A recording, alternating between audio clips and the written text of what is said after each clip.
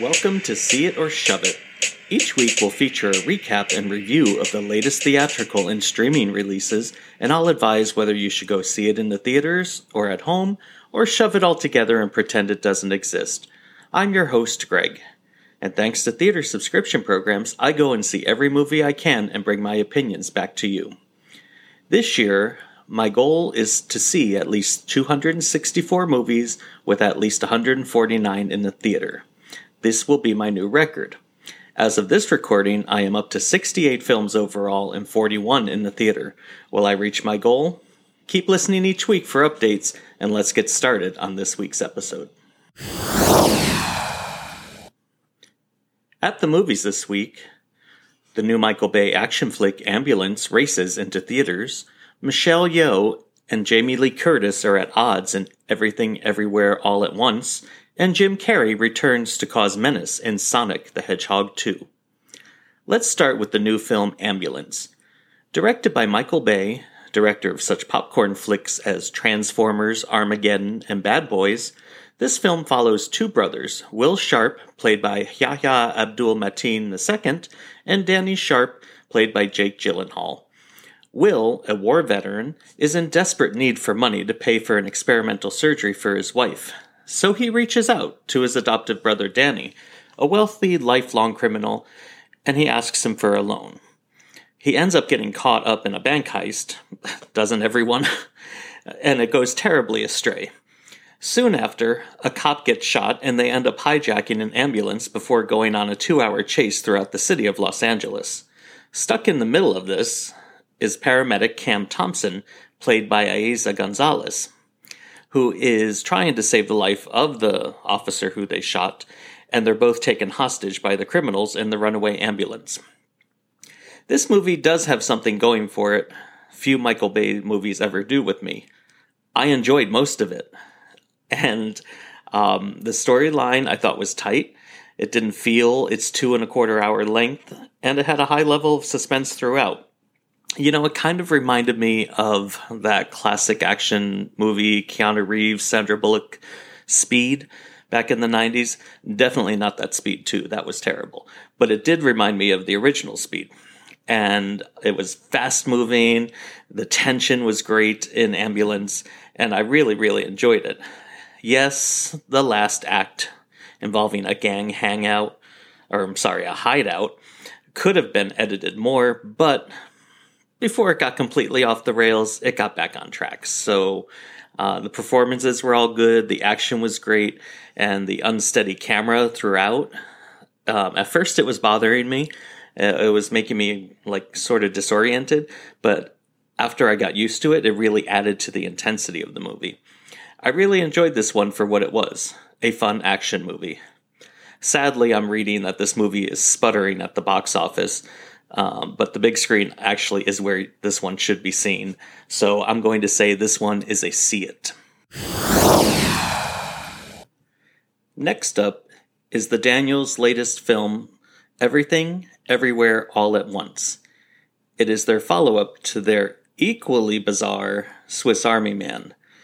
In this movie, Michelle Yeoh from Crazy Rich Asians and the legendary Jamie Lee Curtis star in a strange, funny, and thrilling science fiction comedy. Yeoh plays Evelyn Wang, who's an owner of a struggling laundromat.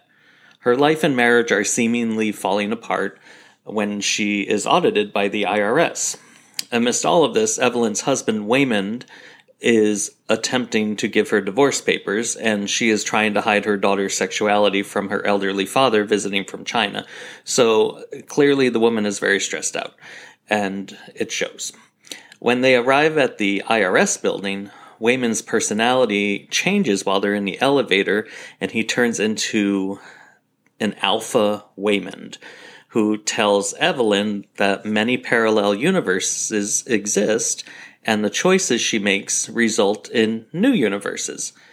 It's very confusing, but if you see it, I think you'll understand it. The people of the Alpha universe were responsible for developing verse jumping under the leadership of the late Alpha Evelyn.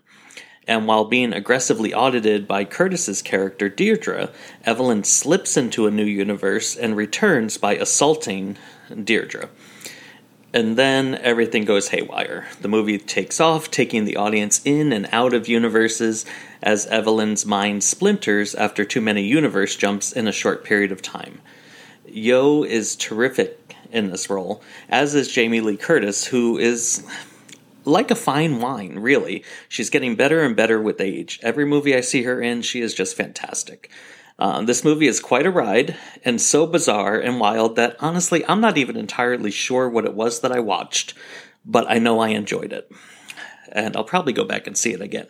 The visuals were great, the pacing was good, and the message of the story in the end was heartwarming. So if you like weird science fiction movies that make you think, this is a see it.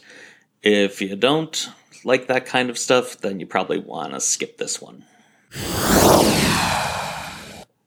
The last in-depth film this week is the sequel, Sonic the Hedgehog 2, starring Jim Carrey and the voice talents of Ben Schwartz as Sonic and Idris Elba as Knuckles.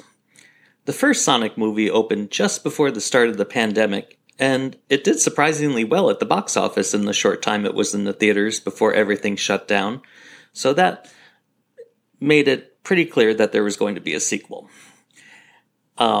I remember going to the first movie thinking it was going to be ridiculous, it was just going to be a stupid kids movie, and Jim Carrey was going to be over the top. And while Jim Carrey was over the top, it was in a good way, and I found the original to be a pleasant surprise. It was fun, engaging, funny, and I was wondering, could lightning strike twice with the second one? This edition opened shortly after the last one ended, with Sonic doing his best to be a helpful citizen by practicing vigilante justice in his community, unfortunately to very little success.